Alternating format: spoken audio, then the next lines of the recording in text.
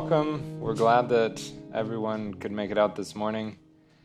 We are going to be in Genesis 15 this morning, but anytime we approach the text, we want to do so prayerfully and just letting the Lord guide us. So if you would, please bow your heads with me, and we will pray for our service this morning.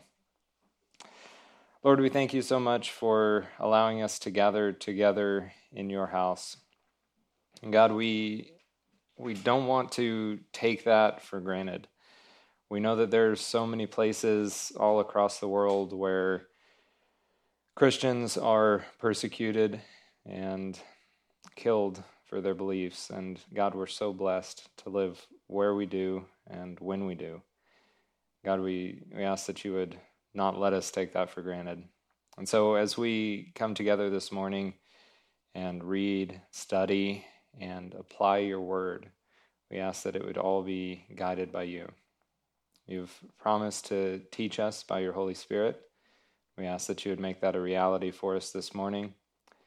And God, the only reason that we get to come to you is because of the blood that was shed on our behalf. And God, above everything else, we thank you for that amazing, wonderful sacrifice that was made on our behalf. Your Son coming to earth, taking on flesh, and dying in our place. God, we never could do anything to deserve that, yet you loved us enough to reach down and bring us to you. God, we love you. And it's in your Son's precious, precious name that we pray. Amen. Please open your Bibles with me to Genesis chapter 15. Last time, a couple weeks ago, we made it through chapter 14, and we were introduced to Melchizedek. Melchizedek, it said, was the king of Salem and the priest of God Most High. And we also spent some considerable time looking at Hebrews, where it also talks about Melchizedek. And the writer of Hebrews there uses Melchizedek to make the point that Christ supersedes the law. Christ is better than the law. And the priesthood of Melchizedek is better than the priesthood of Aaron. And at the beginning of chapter 14, a battle was described between two groups of kings. The rebellion of the subservient kings was crushed by the four kings from the north, those conquering kings, and the southern king's cities were plundered, and the loot and the people were hauled away. And Abram's nephew, Lot, was among those who were taken from those southern cities. And Abram decided to arm his men and pursue Lot's captors. The Lord gave Abram's enemies into his hands. He saw a great victory there. And it's interesting as you look into this account, after the battle, these men come out into the plain to meet each other. We have Abram, we have Melchizedek, king of Salem, and we have Bera, the king of Sodom. And Bera offers to Abram all the spoils of his victory, all the material wealth that really he could probably imagine. But Abram refuses to take anything. Not even a sandal strap does he take from the king of Sodom. But to Melchizedek, Abram gives a tenth of everything that he has. He pays tithes to Melchizedek. And we talked about how that relates to Levi and the priesthood, as the writer of Hebrews elucidates for us. We got to see Abram in action in chapter 14. But in chapter 15, we get to see his emotions. We get a glimpse into his heart and mind. And we see him struggling to accept what God has told him. And that's a place that we've all been. We've all struggled at some point to accept what God has told us. We've all experienced the emotions that come with that struggle. And the Bible is clear that God has given us emotions. And we're intended to experience these emotions. And that's part of what makes us God's image bearers. Jesus definitely experienced emotions. And he showed them, he expressed them. Isaiah 53:3 says he was a man of sorrows and acquainted with grief. And on 3 occasions in Scripture, it's recorded that Jesus wept. There's nothing wrong with emotion or showing emotion. But I know that that's maybe an uncomfortable topic for a lot of us guys. You know, we tend to shy away from emotion, and especially showing the emotion. How simple life would be if we could just do the thing that was logical, regardless of anyone's feelings. You know, sometimes I think about what a simple life it would be. And sometimes women can be on the opposite side of the spectrum there. Sometimes women let emotions have a little more power over them than they deserve. But emotions are not bad, and we shouldn't be scared of them. However, emotions are not the highest form of truth. God's word supersedes our emotions. It should take the prominent place in directing us, and it's the place where God talks to us. You know, sure, God can sometimes put an impression on your heart. Sometimes he does that, and I can't limit him in saying that he won't do that for you. But we have something that many people throughout history didn't have, and that is the sure testimony of God's written word. And so whenever I hear from God, 99.99% of the time, God speaks to me through his text. We can get alone with our Bibles, and alone is a good place to be, right? And we'll see that with Abram in chapter 15. We can get alone, and God can speak to us through the words that have been written on the page. Genesis 15, starting in verse 1. After these things, the word of the Lord came to Abram in a vision, saying, "Do not be afraid, Abram. I am your shield, your exceedingly great reward." But Abram said, "Lord God, what will you give me, seeing I go childless, and the heir of my house is Eliezer of Damascus?" Then Abram said, "Look, you have given me no offspring. Indeed, one born in my house is my heir." And behold, the word of the Lord came to him, saying, "This one shall not be your heir, but one who will come from your own body shall be your heir." Then he brought him outside and said, "Look now towards heaven, and count the stars if you are able to number them." And he said to him, "So shall your descendants be." And he believed in the Lord, and he accounted it to him for righteousness. Then he said to him, "I am the Lord, who brought you out of Ur of the Chaldeans, to give you this land to inherit it." And he said, "Lord God, how shall I know that I will inherit it?" Now let's look back up at verse 1 now. It says, "After these things, the word of the Lord came to Abram in a vision." After what things? After the things of chapter 14, that battle that we mentioned. After Abram gets this great victory over those conquering kings, God comes to him in a vision, saying, "Do not be afraid, Abram. I am your shield, your exceedingly great reward." What a cool thing to hear from God. I am your shield, your exceedingly great reward. Why did God come after the battle and not before? Why did he ensure Abram that he was his shield after the fact? I don't know. It's God's timing, right? This is not the first time the word afraid occurs in Scripture, but it is the first time we see the phrase, do not be afraid. Previously, the voice of the Lord God called out for Adam and caused him to fear after he had sinned. It says that Adam was afraid. Now the word of the Lord comes to Abram and says, do not be afraid. And in this, we find a bold contrast between Adam, the first man, and Abram. Adam was the father of all men, especially as related to their sin. But Abram is called the father of all those who believe in Romans 4:11. Adam was covered by a fig leaf, but Abram was covered by God, his shield. Adam received a curse, but Abram received a reward.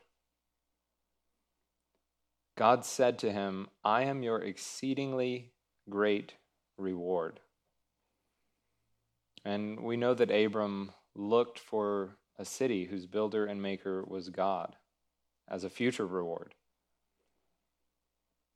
When God tells Abram, I am your shield, your exceedingly great reward, he's saying, I'm your protection, your shield, and your provision, your exceedingly great reward. I'm everything you need. There's nothing else that you need that I won't provide. And remember that Abram had relied on Sarai, his wife, to protect him when they went down into Egypt. He said, maybe you should say that you're my sister instead of my wife to protect me, so that it may be well with me. And that didn't work out very well. But even in that time of Abram's lacking faith, God looked over him, and God was ultimately the one who delivered both Abram and his wife from Egypt. Verse 2, but Abram said, Lord God, what will you give me, seeing I go childless? And the heir of my house is Eliezer of Damascus. Then Abram said, look, you have given me no offspring. Indeed, one born in my house is my heir.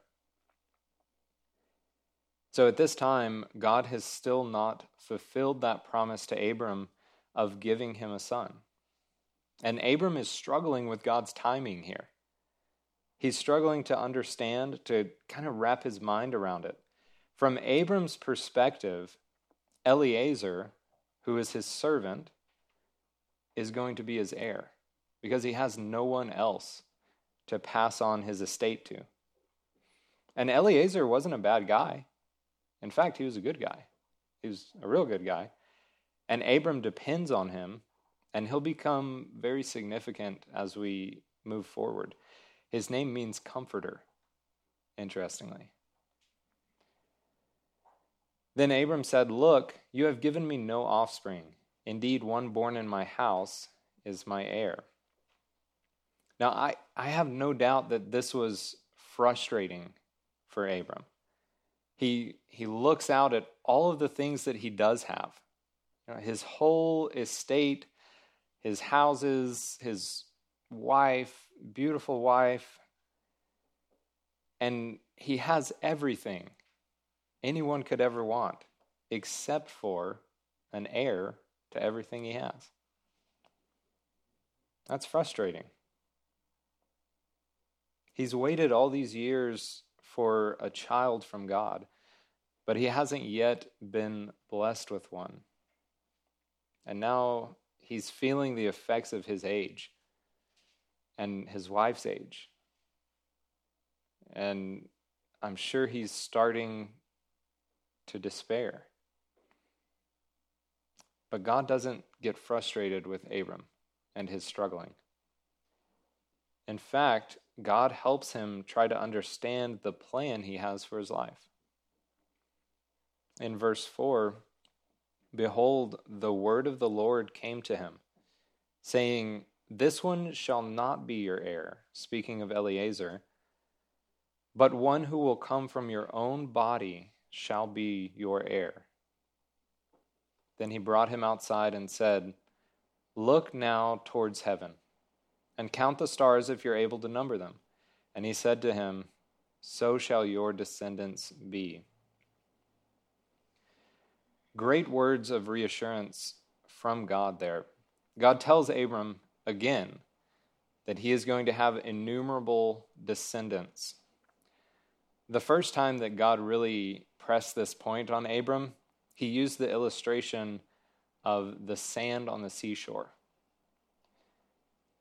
Number the sand. As many as the particles of sand are, so shall your descendants be. And now he uses the stars of the heavens. And I want you to notice this too. Verse 5, "Then he brought him outside and said." The insinuation there is that he took Abram alone. He drew him away from everyone else, alone with God. And he said, "Look now towards heaven.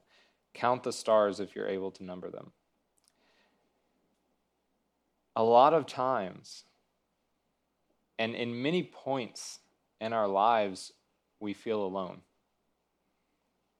And I think that just as human beings, we can all relate to loneliness. No. And that's an emotion, right? That is a feeling based on our environment. If we're segregated out by ourselves, we feel alone. Is that a bad thing? Being alone is not a bad thing. It can feel uncomfortable, no doubt. Loneliness is uncomfortable. But when we look to the text, there are numerous examples of great things happening in people's lives when they're taken alone with God. This is case in point right here. God takes Abram alone and says, "Look towards heaven and count the stars if you're able to number them. So shall your descendants be." One of the most remarkable examples of someone being alone and God working through them is John. The Apostle John, the last of the living apostles, is exiled on the island of Patmos. And it's there that he receives that revelation of Jesus Christ. What we have is the book of Revelation. He was taken alone. He was literally exiled on an island. And God works with him. So don't be in a hurry. Don't be in a hurry. It's uncomfortable, I understand. But when you're alone, that seems to be the time when God can really get through to you. Because there's no distractions. It's just you and him. And he believed in the Lord. Abram believed in the Lord. Now, look, it doesn't say Abram believed what the Lord said. And there is the distinction there in the Hebrew. It says, "And he believed in the Lord," personally. It seems he's actually struggling to believe what the Lord has promised him in relation to his descendants. And that's supported by his actions in chapter 16. He's struggling. And you may have had this same conversation with God. "Lord, I don't see how this is going to work out. You've promised things that seem too far out for me to even wrap my head around. But God, I believe in you. I know who you are, and I know you hold me in your hand." And at that moment, there was something of God that Abram rested in. He believed in the Lord. that was a place of rest for him. And the word believe means that you regard something as so dependable that you can put all your weight on it. You believe something. When you sat down in that chair this morning, you believed that it could hold you.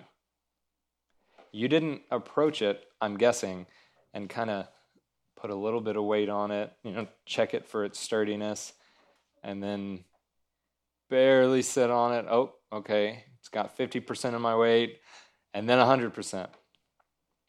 Because you believed it. You believed it could hold you. There was no hesitation to put all of your weight on it because of the belief that you held. That's the kind of belief that we're talking about when Abram believed in the Lord, placed all of his weight on the Lord, and God accounted it to him for righteousness. This is the first time in the scripture that we have the condition for salvation clearly laid out in front of us: belief. There's no action on Abraham's part, just belief. This is not meritorious. Abram didn't do anything to deserve this. He believed in the Lord. He's leaning on the Lord, and he's able to rest in that belief. Verse 7 says, "Then he said to him, I am the Lord who brought you out of Ur of the Chaldeans to give you this land to inherit it." And he said, "Lord God, how shall I know that I will inherit it?" An interesting question from Abram. He says, "How shall I know that I will inherit it?" See, he believes God, but he's looking for assurance. Assurance is something that I won't speak for all of y'all, but I still need assurance. I need assurance that when I die, I'm going to be with him. Right? And hopefully, as we all progress in our walks with Christ, we become more and more sure of our salvation. The scripture says to work your own salvation out with fear and trembling, because it is not a light thing. Our eternal destiny rides on the question, who is Jesus? Lord God, how shall I know that I will inherit it? I believe it was Charles Spurgeon who said, you don't need to have assurance to be saved, but you do need assurance to be effective. Because without the assurance that you will spend eternity with Christ, how are you going to be effective in other people's lives, in leading them to Christ? You don't need assurance to be saved, but you do need assurance to be effective. Verse 9, so he said to him, bring me a 3-year-old heifer, a 3-year-old female goat, a 3-year-old ram, and a turtle dove, and a young pigeon. Then he brought all these to him and cut them in two down the middle, and placed each piece opposite the other. But he did not cut the birds in two. And when the vultures came down on the carcasses, Abram drove them away. Kind of a gruesome picture set before us. But this is setting the stage for what will happen when night falls. God making this covenant with Abram. And Jeremiah 34, verse 18, helps us to understand what's going on here. Jeremiah 34:18 says, and I will give the men who have transgressed my covenant, who have not performed the words of the covenant which they made before me, when they cut the calf in two and passed between the parts of it. What's being set up here is the way that men in Abram's day would make a covenant with each other. They would cut the animals in two. They would join hands and walk in between those pieces in a figure eight. They would pass between the animals. And when you did this, you were basically saying, let this be our end if one of us breaks this covenant. It was a very serious occasion. And there was blood spilled and a promise made. And no doubt this is here a picture of the blood that was shed for the new covenant we have in Christ. And especially as this covenant relates to Abraham, the father of all those who believe. It's a picture of what we have in Christ and in this new covenant. And notice that God waits until it's dark. More waiting. It seems like poor Abe can't catch a break. And God's always testing and exercising Abram's patience. And of course, the presence of those animal carcasses gets the attention of the vultures, right? Naturally. So Abram has to fight them off as he's waiting on God. And this is certainly a picture of Satan's attempts, the birds. It's very consistent throughout Scripture that birds are a picture of the enemy. This is a picture of Satan's attempts to bring us out of God's plan for our lives. He'll swoop in, or more accurately, he'll have one of his minions swoop in and try to wreak havoc in our lives. And while we're waiting on God's timing, we have to fight off those thoughts. Is this really what God wanted me to do? Am I really in the right place here? I'm just sitting out here in the middle of all these dead animals waiting for him. And that over there looks so much more promising than where I am. And, sometimes it's all you can manage to just stay where God has placed you. There's a concept that I like to reference when we come across the word hypomone in the New Testament. This word means patience, but it's even richer than just patience. More accurately, it's an active endurance. It's not waiting at the bus stop for your bus to arrive. It's more like waiting at the bus stop in the pouring rain while someone's singing off-key into your ear and it's 33 degrees outside. That's the kind of active endurance that we're talking about. The two roots that make the word hypomone mean under and to stay or remain. Together, this word describes the action of someone bearing up under a hardship. Bearing up under something. James chapter 1, verses 2 through 4 use this word. My brethren, count it all joy when you fall into various trials, knowing that the testing of your faith produces patience. But let patience have its perfect work, that you may be perfect and complete, lacking nothing. Trials produce patience. Patience leads to completeness or perfection. And this picture of Abram fighting away the vultures is a great example of this kind of patient endurance. It's not a passive waiting. He wasn't sitting back, reclining on a large rock, waiting for God to do something. He was actively staying in God's will for his life. He was fighting off the vultures and guarding what he had, where he knew he was supposed to be. It's not a passive waiting, but an active patience. Now, look at what happens as it gets dark.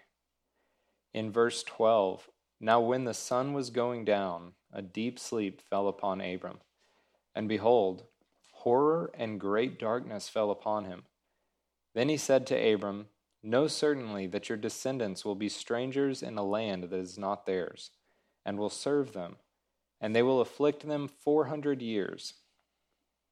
And also the nation whom they serve I will judge. Afterward they shall come out with great possessions. Now as for you, you shall go to your fathers in peace. You shall be buried at a good old age. But in the 4th generation they shall return here, for the iniquity of the Amorites is not yet complete. God is letting Abram in on a very significant prophetic event, the sojourn of his descendants in Egypt. During most of that time, they would be in bondage and slavery. It says, they will serve them. And they will afflict them 400 years. Now, there seems to be a fair amount of confusion surrounding this time frame of 400 years. Because Exodus 12:40 says that they sojourned in Egypt for 430 years. And then we get to Acts 7, verse 6. It says that they were afflicted in Egypt for 400 years. So how do we reconcile these timelines? Well, it seems to me that the text actually does this for us. You know, if you read closely, they're talking about two different things. Acts 7:6 and Genesis 15:13, where we are this morning, both speak of the time that the Israelites were afflicted in Egypt or under bondage. Exodus 12:40 speaks of the total time they spent in Egypt, their sojourn. It says, now the sojourn of the children of Israel who lived in Egypt was 430 years. There was a brief time when they were offered some latitude in Egypt. They were not oppressed. And that was under the Pharaoh that knew Joseph. Exodus 1 verse 8 says, now there arose a new king over Egypt who did not know Joseph. And he said to his people, look, the people of the children of Israel are more and mightier than we. Come, let us deal shrewdly with them, lest they multiply, and it happen in the event of war that they also join our enemies and fight against us, and so go up out of the land. So it was that king that did not know Joseph who began to oppress the people of Israel. So there's really no conflict between the 400 and the 430 years. They're just talking about different things. And also the nation whom they serve, I will judge. Afterward they shall come out with great possessions. Of course, talking about the Israelites leaving Egypt. This statement sees its fulfillment in Exodus 12, verses 35 and 36. And this is when the Israelites leave Egypt with great wealth. It says, now the children of Israel had done according to the word of Moses, and they had asked from the Egyptians articles of silver, articles of gold, and clothing. And the Lord had given the people favor in the sight of the Egyptians, so that they granted them what they requested. Thus they plundered the Egyptians. That's the fulfillment of what God is telling Abram right here. And now speaking directly to Abram again, God says, now as for you, you shall go to your fathers in peace. Now, God doesn't seem to be talking about Abram's biological father, Terah, who was an idol maker in Ur of the Chaldeans. He seems to be talking about the men who pioneered the faith in the ages before him. His fathers, Adam Seth, Enoch, Noah, Abram will peacefully join their ranks in eternity. And God also says, "You shall be buried at a good old age." We know that Abram lived to be 175 years old. That's a pretty good old age. And he began walking with the Lord when he was 75. That's when he actually left Haran and went down into Canaan, following what God had told him. So Abram walked with God for 100 years. Can you imagine the richness of that life? 100 years knowing and walking with God. It's remarkable. But in the fourth generation they shall return here. Now speaking of Abram's descendants, the Israelites. After they're done with their time in Egypt, they return to the land of Canaan. And God gives a peculiar reason for delaying Abram's descendants taking the land. He says, "For the iniquity of the Amorites is not yet complete." Very interesting. And it's interesting and instructive to note how God measures time. Now, of course, he's outside of time altogether. He actually created what we experience as time. And so he's not bound by it, but he does relate to us where we are. And we are limited by time and space. So he does deal with time as we perceive it. And he says, the iniquity of the Amorites is not yet complete. You see, God measures time morally, not by the clock and not by the calendar. He does this both corporately and personally, with both groups of people and with individuals. Romans 1 speaks of unbelievers who knew God. They knew who he was, but they did not glorify him as God, nor were thankful, but became futile in their thoughts, and their foolish hearts were darkened. So they didn't like to retain God in their minds. They regarded God as unimportant, and certainly didn't live their lives to please him in any way. And then in verse 26 of Romans 1, it says, "For this reason," the reason that they didn't want to retain him in their minds, "God gave them up to vile passions," because they chose to ignore him. That's when he let them go. God measures time morally. And we see that here. The iniquity of the Amorites is not yet complete. God wants to offer them more time to repent, turn away from what they were doing, the path that they were going down. And if you've been putting off a serious relationship with God, this should really scare you. And I hope that it does. Because if you keep pushing him away, there will come a time when you've rejected God's call to you one too many times. Is today the day you step into a relationship with your Savior? The scripture says today is the acceptable day of salvation. Tomorrow may be too late. There is no way for us to know. But if there's a tug on your heart this morning, you have a chance to lay hold of the promise that God has made to all of us, that whoever believes on him shall have eternal life. We have that opportunity this morning. The Amorites had not yet reached the fullness of their iniquity in God's eyes. There was still time for them to repent before he finally said, okay, it's time to judge. and there will come a day of judgment for each one of us.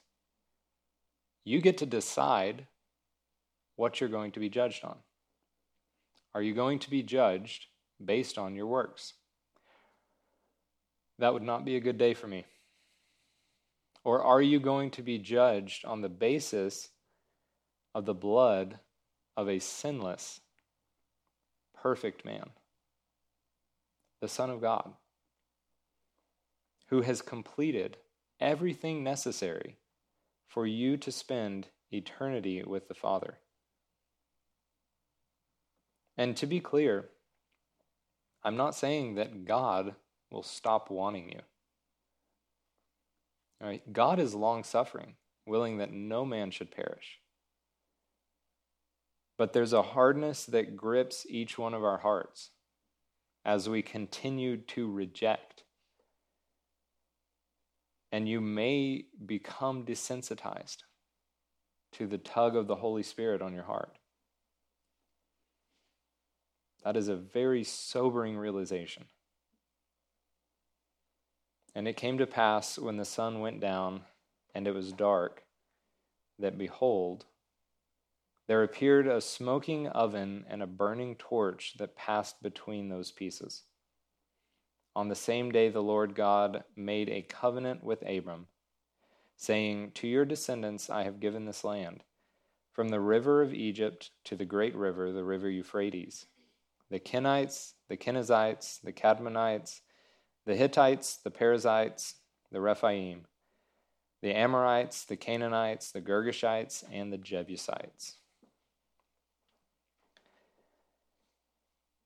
A smoking oven and a burning torch passed between those pieces. Remember, Abram is completely passed out right now. He has nothing to do with this. This is God taking on this covenant with Abram. He waits until it's dark. He waits until Abram falls asleep. And then God passes between those pieces by himself. He took this covenant upon his shoulders and his alone. The only part Abram played in this was receiving the benefits of God's covenant with him.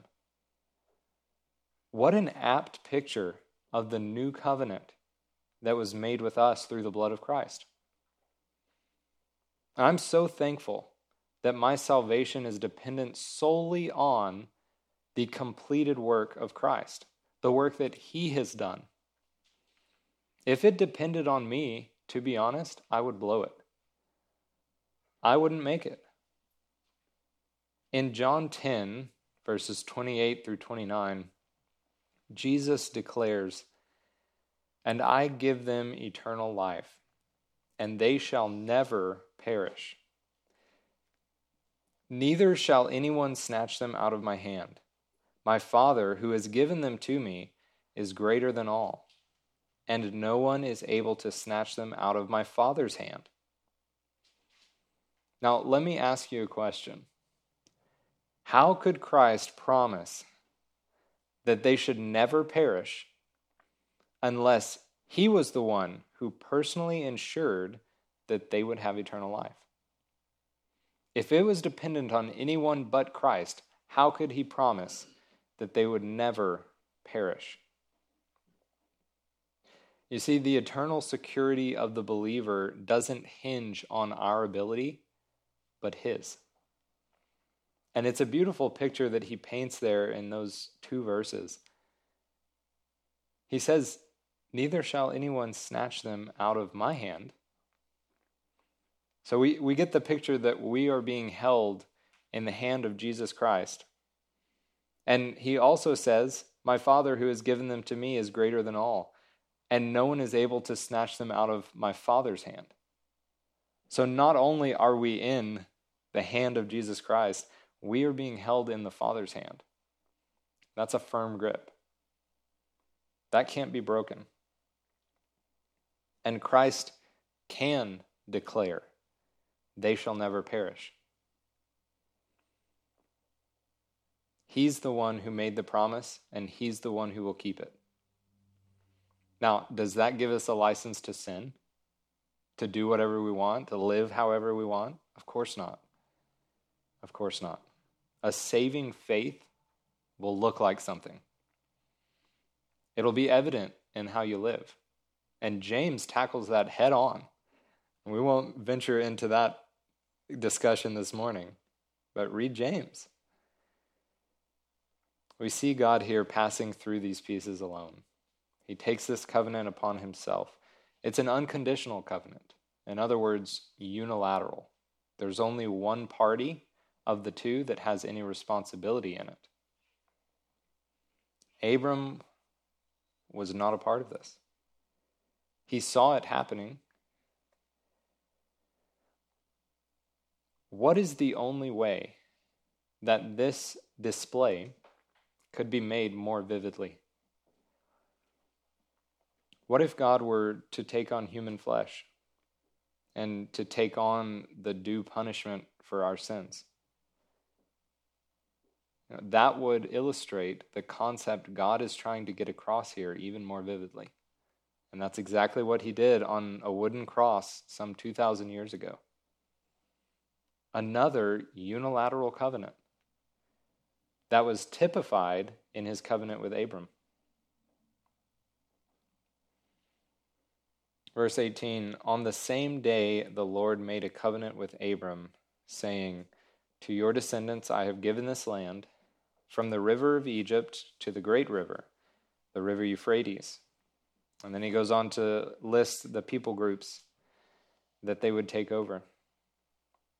Notice what God says. He says, I have given this land.